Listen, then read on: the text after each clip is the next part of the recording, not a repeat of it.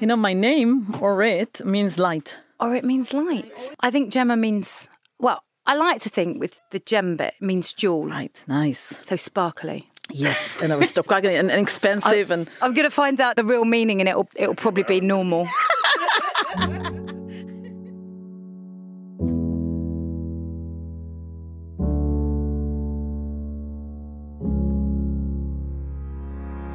Hello and welcome to another episode of Are You Sitting Uncomfortably? With me, Gemma Greaves. This is the podcast that features courageous storytellers who are comfortable with getting uncomfortable. And today's guest is the inimitable Dr. Orit Wolf. Orit is an international concert pianist, and she has the unconventional, and in my opinion beautiful, blend of combining her passion for music with the world of business, where for many years she has disrupted traditional thinking and practices with her unique approach to creativity and innovation. By the age of 23, she had already acquired 3 degrees in distinctions summa cum laude from Tel Aviv University, Boston University, and the Royal Academy of Music, winning numerous international awards such as the Khan Award for the Arts, BBC Radio 3, Hattori Foundation, American Israel Cultural Foundation, and many, many more. Based in Israel, she divides her time between a demanding concert career, delivering masterclasses all over the world, and being a guest lecturer where she encourages students to leave their personal mark. Her TED Talk, Play the Keynote of Your Life, saw her bring music, leadership and innovation into action. And she is now proud author of her poetry book, Love in B Minor, and is currently authoring the book, The Language of the Creative Mind. Not busy much. Wow, thank you for such an introduction. May I take you with me everywhere I go? Thank you so much. It's lovely to be here. I'd be honoured to go with you everywhere, Orit. Thank you. Before we welcome you properly, let's just take a listen to this.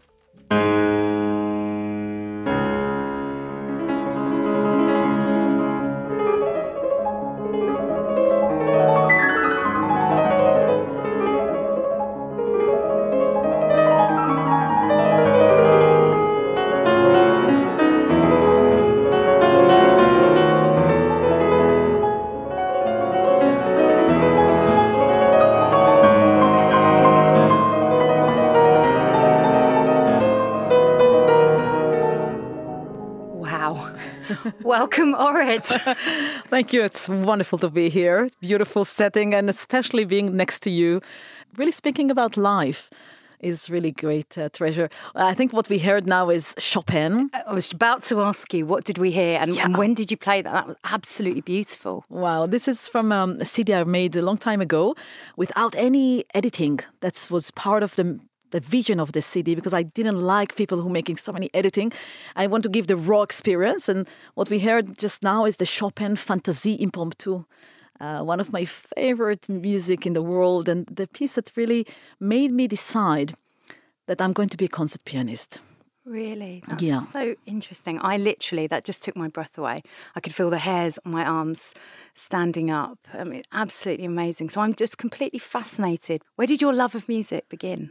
I have to say, I'm not coming from a musical family. You know, usually pianists, they have parents who are musicians, or at least they know how to play. And in my family, absolutely not a mark of piano music or anything. My parents are doctors in different fields, in chemistry and psychology. But there was tremendous love for diversity, for different kinds of music. So my mother would put classical music, operas, jazz, Arabic music. It was very much apparent at home. And she used to take me to the Israel Philharmonic concerts and stay until the break and give me something to eat during the performance, something you're not supposed to do. And in the break, she would say, we're going home now. It's too long. So it was just a stimulation that brought into my life and love. And when I was in first grade, I had a neighbor whom I was going to school with every day. And on the way to school, we were just walking. She told me, you know, my parents bought me a piano and I'm starting to get piano lessons. And I'm so happy and excited about it. Would you like to come and join and see my lessons?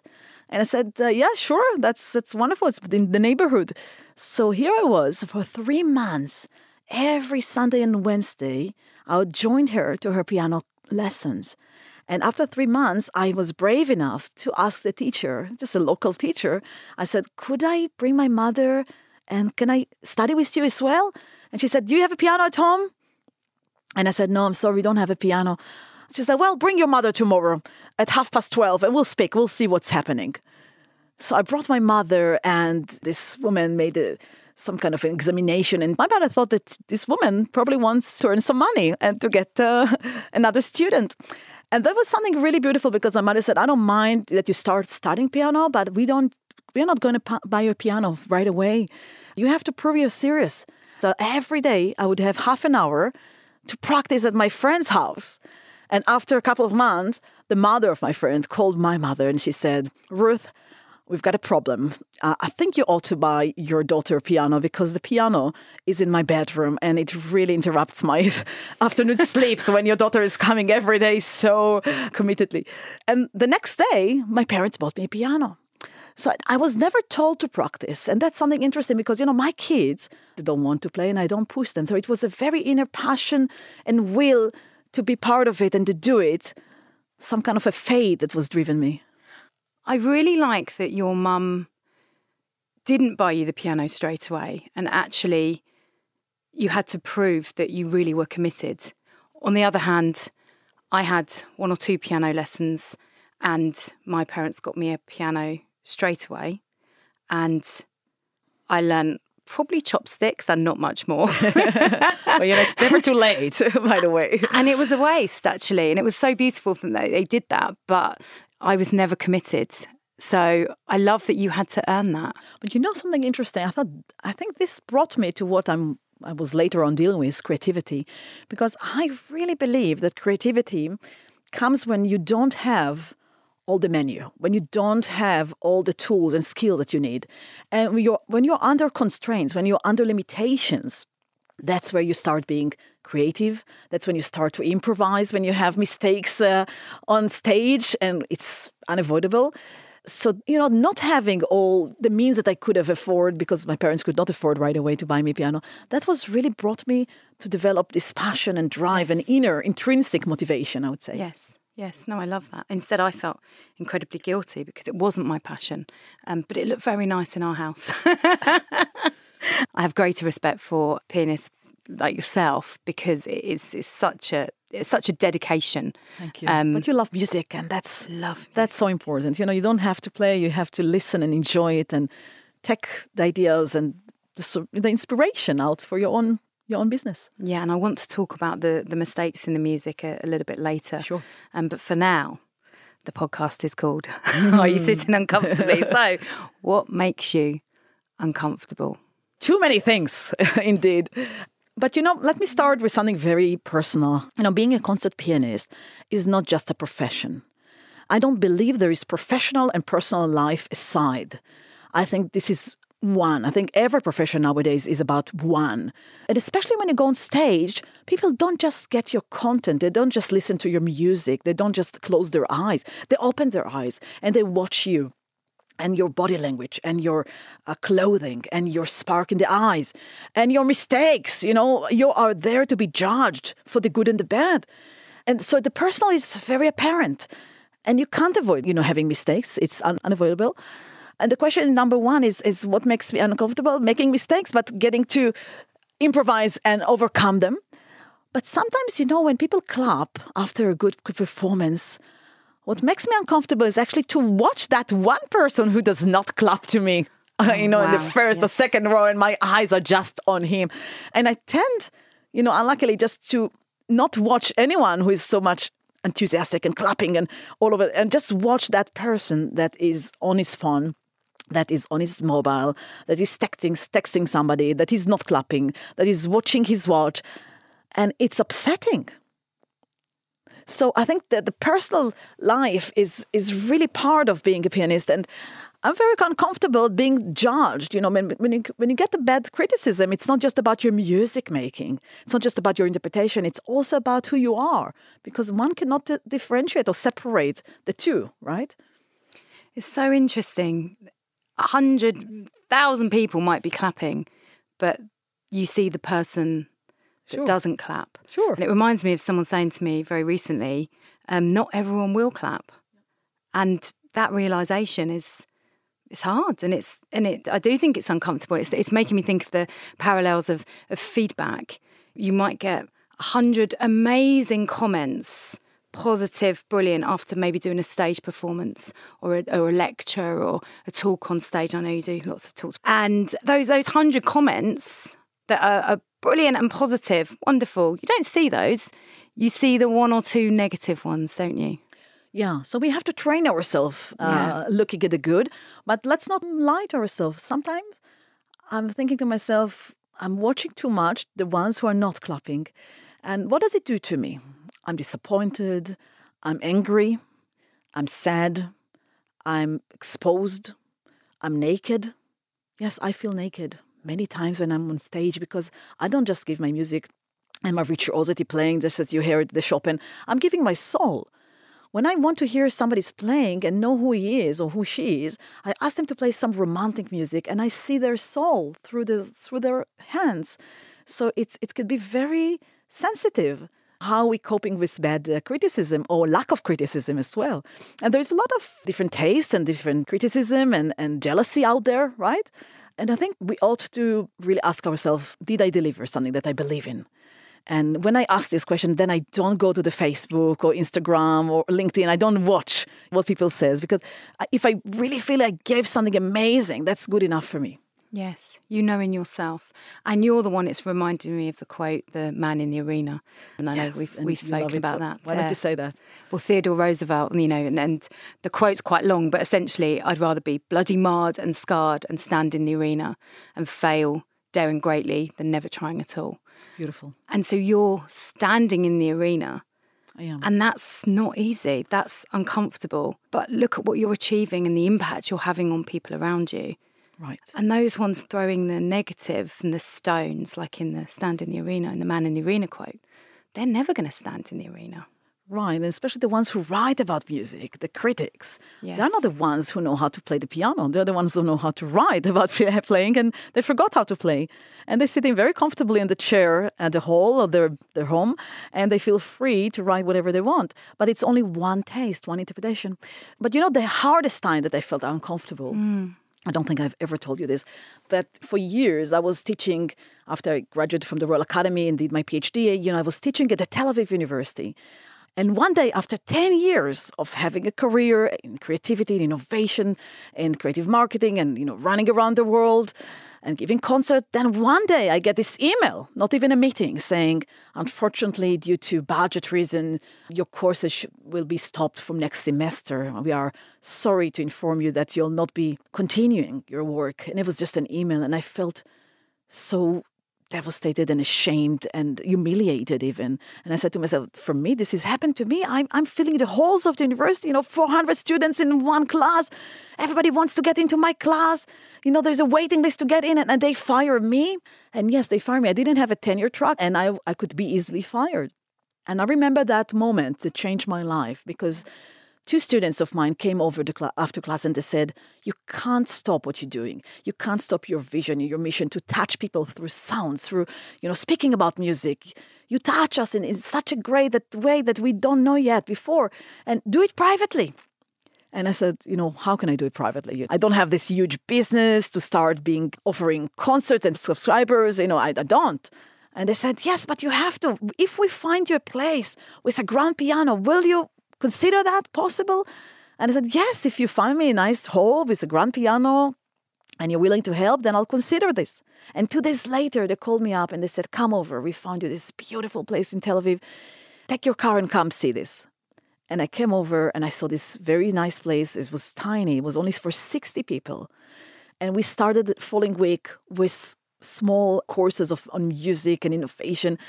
And after 2 months, I had to leave because the place grew so many subscribers. So we had to leave for a much grander place. And finally, after a couple of years, starting with 30 people, now we are over 4,000 subscribers in different places in Israel. And I feel that I'm fulfilling my vision to touch people through conversation and through music communication. And it's not about the music only. It's really about communicating into their very inner core of potential being. That's what I really do. So if somebody would have told me back then, in 2007, this will be the greatest moment of your life, being fired, I felt very uncomfortable. I would never believe that it could have happened and could turn things upside down. So from such a difficult, challenging personal moment with real adversity, such great opportunity and possibility came from that. Right. And still, even today, with the 4,000 subscribers and, great concerts and about 80 different concerts a year and lots of journeys abroad, still, I'm looking at those who do not clap. So it's innate in us to look for what's missing. And I think this is a training of positive thinking and of optimism that we have to train ourselves to really look for what do we do for people, most people, because there will always be 10% that are not keen and not aligned and not agreeing with you, right? Are we willing to be there in this uncomfortable beat and go on? Right, they're playing it safe, right? Yeah, they're playing it safe. Unless you stand in the arena, I'm not going to listen to your feedback. That's how I feel. But I've learned that the hard way through feedback. We'll say feedback's a gift. It's a gift until it's not. Yes, exactly. I mean, we live in a society that says, well, we are tolerant for failures, but actually we are not. We're just good in saying that, but we're not good in acting upon this, right? So I feel, when I go and give workshops for leaders of corporates, I say, can you please prepare your CV of failures?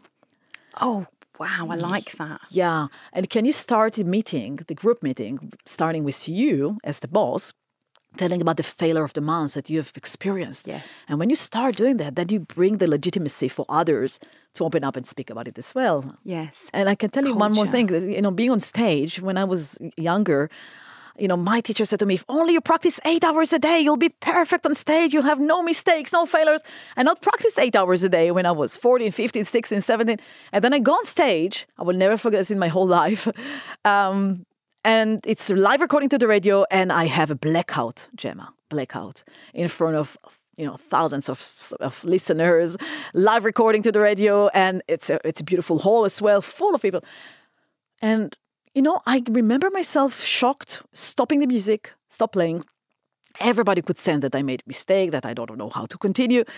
And finally I continued, but it was a very shameful moment. And when I finished that concert, I realized if I want to be a concert pianist, if I want to go for this insecurity profession, I have to learn to improvise. And I have to learn musical improvisation. So whatever comes on, I'll be ready. And, things are going on all the time.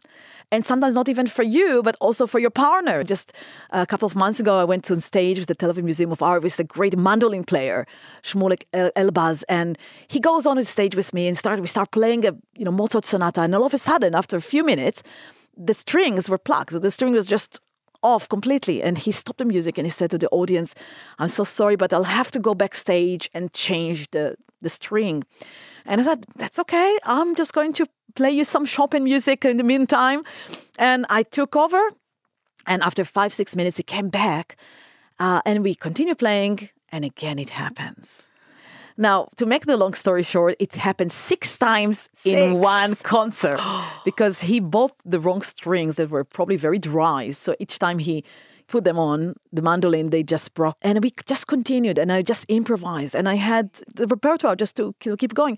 And when we finished, somebody went backstage and said, that was planned, wasn't it? You planned it, right? I said, no, we did not plan that. That's happened, by mistake. And they said, wow, it looked so natural how you picked it up. I said, these are years of improvisation that make me feel comfortable in the uncomfortable moments. But it's reminding me of when I first met you and I went to what I thought was a quite corporate conference, Purple Beach, run by the brilliant Anime Reese. And I knew it was innovation and different, but I thought it was just a normal event. And I was sitting there waiting for it to start and the lights went down. It was absolute silence. And all of a sudden, you were there on stage playing Asturias by Albeniz. Beautiful, beautiful piece of music. And I was mesmerised. I thought, what a wonderful way to start the conference. And then the other speakers started and I didn't think any more of it. I just thought, how wonderful. And then all of a sudden they said, we'd like to bring Dr. Orit Wolf back. It was just the most surprising moment. And you played different music, but showed us different ways to play it and improvising and essentially making mistakes, and for the audience to be part of that. And that was such a moment. And that's essentially what you've been doing in your... Well, that's very kind of you to remember. It was 10 years ago already, exactly 10 years ago. And you talk about it as if it was just yesterday. That means a lot to me because, they say that we listen to 50% of what people speak to us and we remember 50% of what we listen to. So we are left with the maximum of 25% of any event. And the fact that you really took this with you for so many years, it means a lot to me. Well, we recreated it, didn't we? No idea is a new idea. I loved it so much that when I was running a big conference, I had to have you as the keynote speaker, but you opened the whole thing in the Royal Opera House, and it was the most beautiful moment. But I have to say that every conference you have arranged, and this is not even a compliment, it's a fact, you've done it so with primary innovation. You did it always with newness and feeling of, wow, this I've never experienced before. And every time you challenge yourself. I mean, a person like you who has such a great experience in the marketing, arena could go up and play safe. You know all the business people, you know how to run conferences and big events, but you never play it safe. You always challenge yourself and say, no, I have to do it differently. I have to bring different people. And this provocation that you have within you, I think this is connecting us very much so. Well, I think safe is boring, and you're definitely not safe. So tell us about how, when you play the music, you play it in 3 different ways. Yeah, what I'm trying to show that the music is a tool to understand leadership and business. And I took a piece that everybody knows, the Prelude No. 1 by Johann Sebastian Bach. And I played it in 3 different ways. And then I made a vote and I asked people in the audience who like number 1, who like number 2, who like number 3. And you can see that people have different feelings and different ideas and different interpretation and preferences. And I said, this is exactly what it's about in your business. It's, you have a job, but it's your responsibility to make it your own. It's your ability to change the mode and make it something that you feel comfortable with. So there's no one way to deliver something. And the music really gives you the platform and the freedom to be yourself within the constraints of the text of the music. And that's what I'm looking for. I love transforming those musical ideas and critical thinking and metaphors in music making to the business arena. I think I'd like to bridge the gaps between being an artist and being somebody that is coaching leaders. I think not many people know that there is so much connectivity between the two. And this connectivity is something that also makes me feel today very comfortable. But before, it made me very uncomfortable because some people are thinking, oh gosh, who do you think she is? I mean, is she a pianist? Is she a composer? Is she a writer? Is she a lecturer? Is she doing TED Talks and leadership workshops? I mean, who is she? How can we define her? I mean, is she bad in everything or good a little bit in one thing? Or I don't know, it's scary. People are not comfortable with people that are doing lots of things, right? Because if you're not having one expertise, then you're probably not good in anything you're doing. So it's really tricky. And it takes time for yourself to be convinced that you're actually a person that wants to connect and bridge 2 disciplines or 3 disciplines. How does that make you feel? Make me feel really bad because even today, let's talk about something really scary. From here, I'm going to give a masterclass today in the Royal Academy of Music, which is one of the top music schools in the world. Just a standard day? Yeah, you see, I'm going to do that. And I love it. And I love being there. And but I'm not coming just as a pianist. I'm coming as a person that is doing music and science research, as a poet now, as a lecturer on leadership. And people don't quite eat this. Some people think that I'm not kosher enough, or maybe I'm not excelling enough in one thing. So in my profession, lots of people are just great in like Baroque music, or they're great in romantic music, or they're great in jazz improvisation. They're not doing this and this and this. And it took me years to feel legitimate to do more than one thing. But you know what made me feel comfortable? And this is really important for our listeners, that I do lots of things, but it's one vision.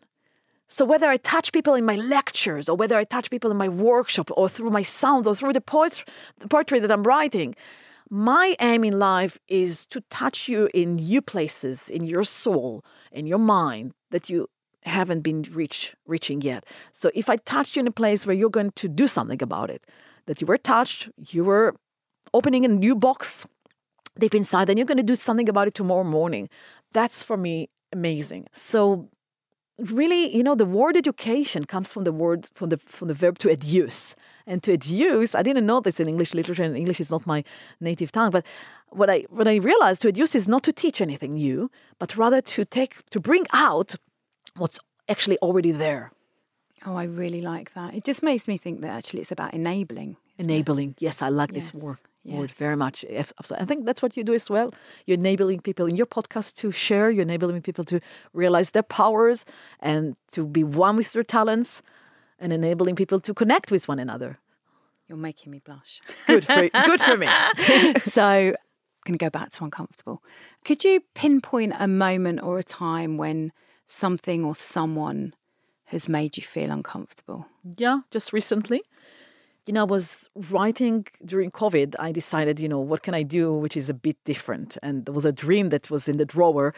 And I decided to publish my first poetry book, which was all about my love life, all about my personal being, about disappointments, about, wow, it's really revealing and exposing and very intimate, very intimate. And, I published the book, I made a special celebration, and I gave the book to many people.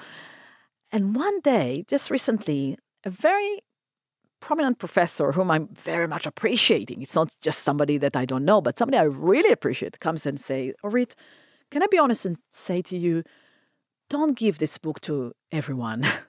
I said, why? Is it not a good book? He said, no, it's a lovely book, but it really interferes with what people think of you out there. It's really not in relation and correlation to who you are in the outside. The sort of fame that you created to yourself and what people think of you. So instead, if you give this book to everyone, people are starting to think, different things about you, or know too much about you that you might not want people to know. Wow, I felt so uncomfortable. And I said, what do you mean? Can you pinpoint? Can you be more specific? I said.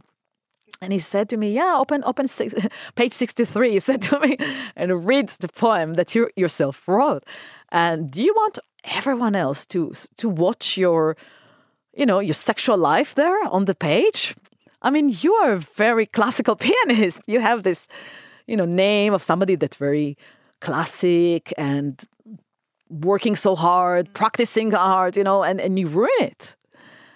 And that was a moment of me of realizing, my goodness, for me, poetry is art. It's just another art form to bring my inner world outside.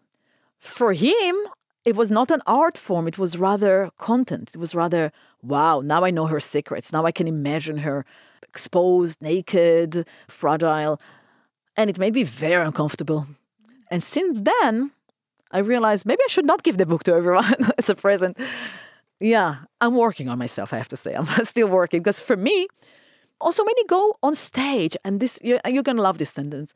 Just last week, I invited my gynecologist, whom I'm very close relationship with, because he went through 30 years of my life, and he was helping me to bring 2 kids to the world.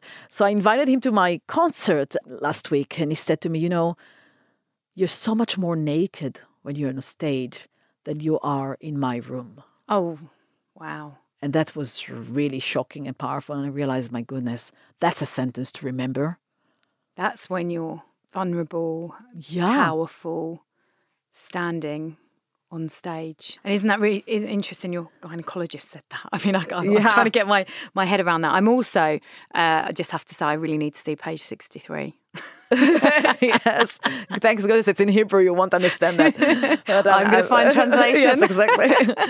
I'm really interested to go back to that, because you could react in lots of different ways, but through one person's opinion, why is that feedback making you go, well, maybe I shouldn't, as opposed to thanks very much, but I'm going to continue doing me? Oh, wow, that's a perfect question. I think we all live in the two edges, so the two extremes of one side wanting to be like everyone else, wants to be in the rules, act upon the rules, act upon what society expecting us. Eric Berne, one of the best psychologists from Switzerland, in the 70s wrote a book called Games People Play. And he called it the adaptive child behavior. We all want to be adaptive children, like do what we are expected to do, follow the rules. On the other hand, the other edge of every one of us is really want to be the free child, not to be told what to do whatever I want, I wish, I dream, I need. It's like it's all about me now. And I think our lives are really a playground between those two edges. Now, we all have them, but the question that I address to people that I meet, whether I mentor them one-on-one, whether I go with them for workshops, or whether I'm standing up for a guest lecture, what I really like to ask people is, where are you more often? Where's your automatic pilot? Are you more in the free child? Are you more in the automatic adaptive child? What comes out of you naturally? Is it your creative force, your passion? This is my dream. This is what I want to pursue. Or is it, no, people will not like it, or I'm going to be criticized, or how it's going to look from the outside. And let me tell you something, I'm more into the creative child part, the free child persona. Me too. You too, I know. That's why we are self-employed eventually, I think, right? For the good and the bad. Yeah. Miss the salary though, but anyway, that's another story. No, go ahead. No. Go ahead. The play child, go on. Yeah, so it's really a playground. You're reminding me of a friend of mine, Sefer Khan, who he was the chap that was park runner, parkour, this incredible sport, running across buildings in Casino Royale. And he did a talk for us, and he's all about freedom and he's all about playfulness. And he talks about how when we're children, we're imaginative, we're playful, we don't have barriers. But in life, you get those borders and those barriers. So he talked about, if you see a wall, what do you see? And I said, well, I see that you can jump over it. And he said, that is very, very rare. Most people see the block. Wow. That's cool. Which I thought was really interesting. And actually, as children, we have, it's probably because I've got an 8-year-old, so I see him jumping over walls, and that's my point of reference. But as children, they just go for it. They just see play. But society restrained us, right? Arguably has restrained us. Exactly. And I think our job, me and you, and the people who are listening to us and reach until this moment, I think our job is to bring people to free their free child, to let it be more legitimate, to let it have more place. And you know what? We can have a great exercise that I give people I work with is to start watching your language. Whether you use verbs like I'd like to, I want to, I dream of. To start to speak with different language, because most people speak like I need, I must, I have to. Those verbs are limitations of what society expecting us. Yes. So if you just change tiny bit and really think about what you'd like, and it really reminds me a story of one of my best friends, Tamami Honma, who studied with me here in London years ago. And she'd go to Old Bond Street, New Bond Street, Regent Street, all the best stores, and go in at the age of 21 with no money whatsoever. And she would go in and try those beautiful gowns and dresses for performances and jewelry at Tiffany's and Hermes and Prada. And I would say to her, Mommy, we don't have the money for this. Why do you do this? And she said, well, when I have the money, I'll know where to go and what to buy. So she would just try things out. She let her free child go and speak. Yes. And eventually she could afford buying all those things. Now, it's not a materialistic metaphor. It's not a materialistic story. The real story is about letting yourself dream. When you let yourself dream and even articulate your dreams, you'll finally get them. But most people don't even articulate to themselves, don't admit their dreams. Don't know how to, perhaps. Right, because we live in a society that doesn't like dreams, that like orders and rules and chores. And we all have things that we have to do and we must do. Life is not just about I want to. Life is about I have to. But try to balance it differently. And you'll find that it really changes a lot. Talking of the society we live in, a lot's been happening in recent years with COVID, in Israel, with the war. And that must have taken its toll and been quite uncomfortable. Right. This is another uncomfortable issues and story. And if we start back in COVID, in my profession, which is going on stages in front of so many people, it was stopped abruptly. And one has to understand, I'm not going to my office between 9 to 5. I'm preparing 3 3 years in advance, all this repertoire, all these concert venues. It's lots of agreements and contracts and artists involved. All of a sudden, all of this preparation is gone abruptly. It's shut down completely. So I experienced lots of changes and I learned to cope with them. But the war that we are now living in as we speak, and this is the first time I'm out of the country since October. Yes, it's heartbreaking, for all sides. And we are very, very much in a very uncertain situation, in very much anguish, and we are scared. Yes. We have fears. We want our hostages back. It's complicated. Yet, what is the price we have to pay, or we must not pay for bringing people home? It's very much a problem. It must be incredibly. I can't fathom. It must be incredibly difficult. I think we are living in a disruptive world, and there's one kind of people who wants to say, okay, this will pass, and soon will be over, and soon we'll get back to our routine. But I look at it differently. Let's accept that the stimulations or the stimulus, that the wars, the stock exchanges, the COVID, the new viruses, it's bound to happen. We live in a different climate crises. We live in an era of terrorism everywhere. So instead of waiting for a clearer day, just be open-minded to abrupt changes, to act differently, to improvise. Improvisation is not a dirty word. It's a must word. It is a must word. And what advice would you give to people to do that? Because that sounds brilliant, but in practice, how do you improvise? I would really say something very simple, that instead of managing your time, which you can't anymore, because, I get lots of meetings that are being cancelled, concerts being cancelled, which make me very uncomfortable. Start managing your energy. Go to your office and ask yourself, look at your diary. What kind of meeting I need to cancel? I must cancel. What kind of meetings do I need to shorten? This is so important. Try to shorten in half your meetings. Try to be flexible and say, well, this I could do in half an hour, not an hour. This I can postpone. This I can unite. And ask yourself, what is my best hours of energy? Who is my givers? Energy is about finding and identifying and recognizing the givers of your life. How many times you are surrounded by takers? Yeah, I call it the radiators, the people that you surround yourself with that radiate energy. Or the drains that suck the living daylight. It's like avoid the drains and try not to be a drain yourself. And I just go back to something you said earlier. Perhaps the person that gave you the feedback is an energy taker. And perhaps that feedback needs to go in the furnace, and you continue to express the way you want to express yourself in the most beautiful and memorable way that will inspire and be a role model for others. Wow, I never thought about it this way. Actually, I do appreciate this man, very much so. But I think trying to protect my reputation is wrong. And this is something that everyone can relate to. Yes. Don't try to protect your reputation because you have no control over it anyhow. Exactly. It reminds me another moment, that a woman asked me, how much you take a concert? Or how much you take a lecture? And, I was so shocked at this abrupt question. And I said to her something, I said, I don't take, I give. And remember, everyone who listens to us, we give. We give our mind, we give our soul, we give our intellectual property, we give our, expertise and knowledge and experience. We give so much. That's what makes our personal stamp, our personal mark. And I said, the cost of the lecture is. So when you separate the cost from yourself, that's something that makes you better, comfortable later.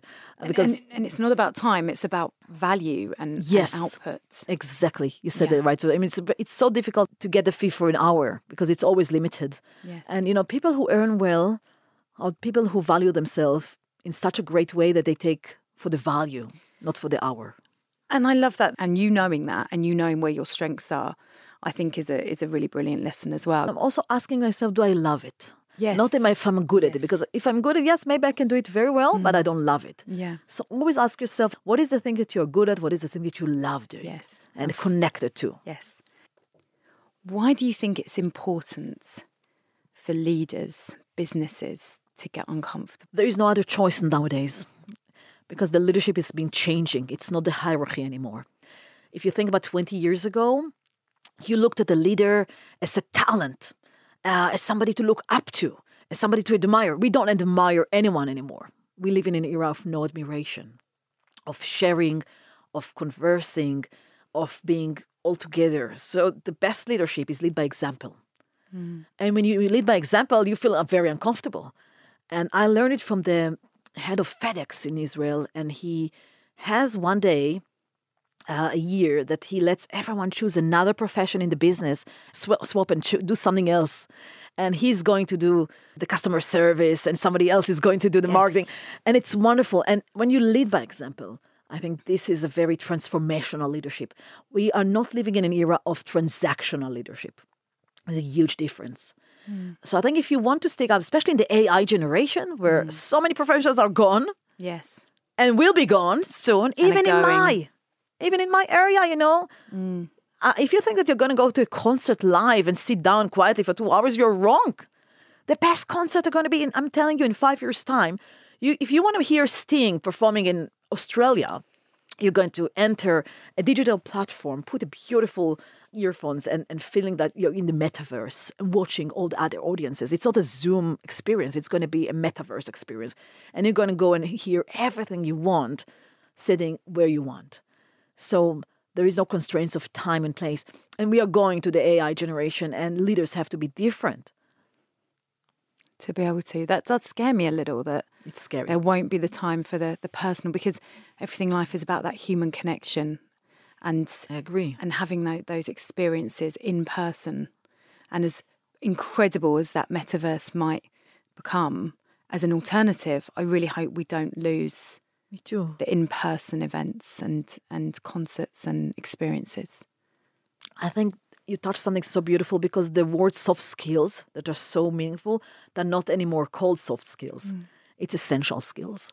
So the next generation of leaders are about those, excellent, essential personal skills. And if you have them, you're going to succeed, because so many professions are going to be done anyway. So this is the added value to make you move by personal attachment.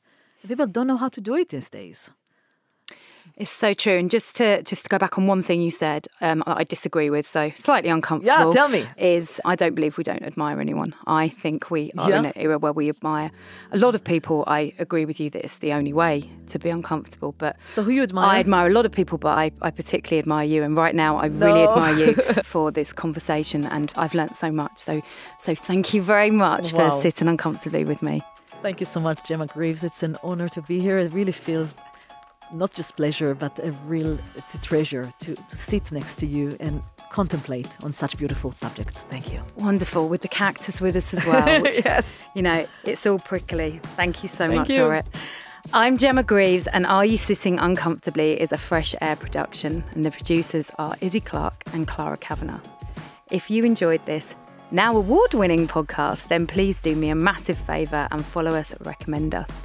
And if you can, review us. The bigger the following, the more opportunity to have the best guests. And I want to continue to have these uncomfortable conversations with incredible people like Orit. Thank you so much. Until next time.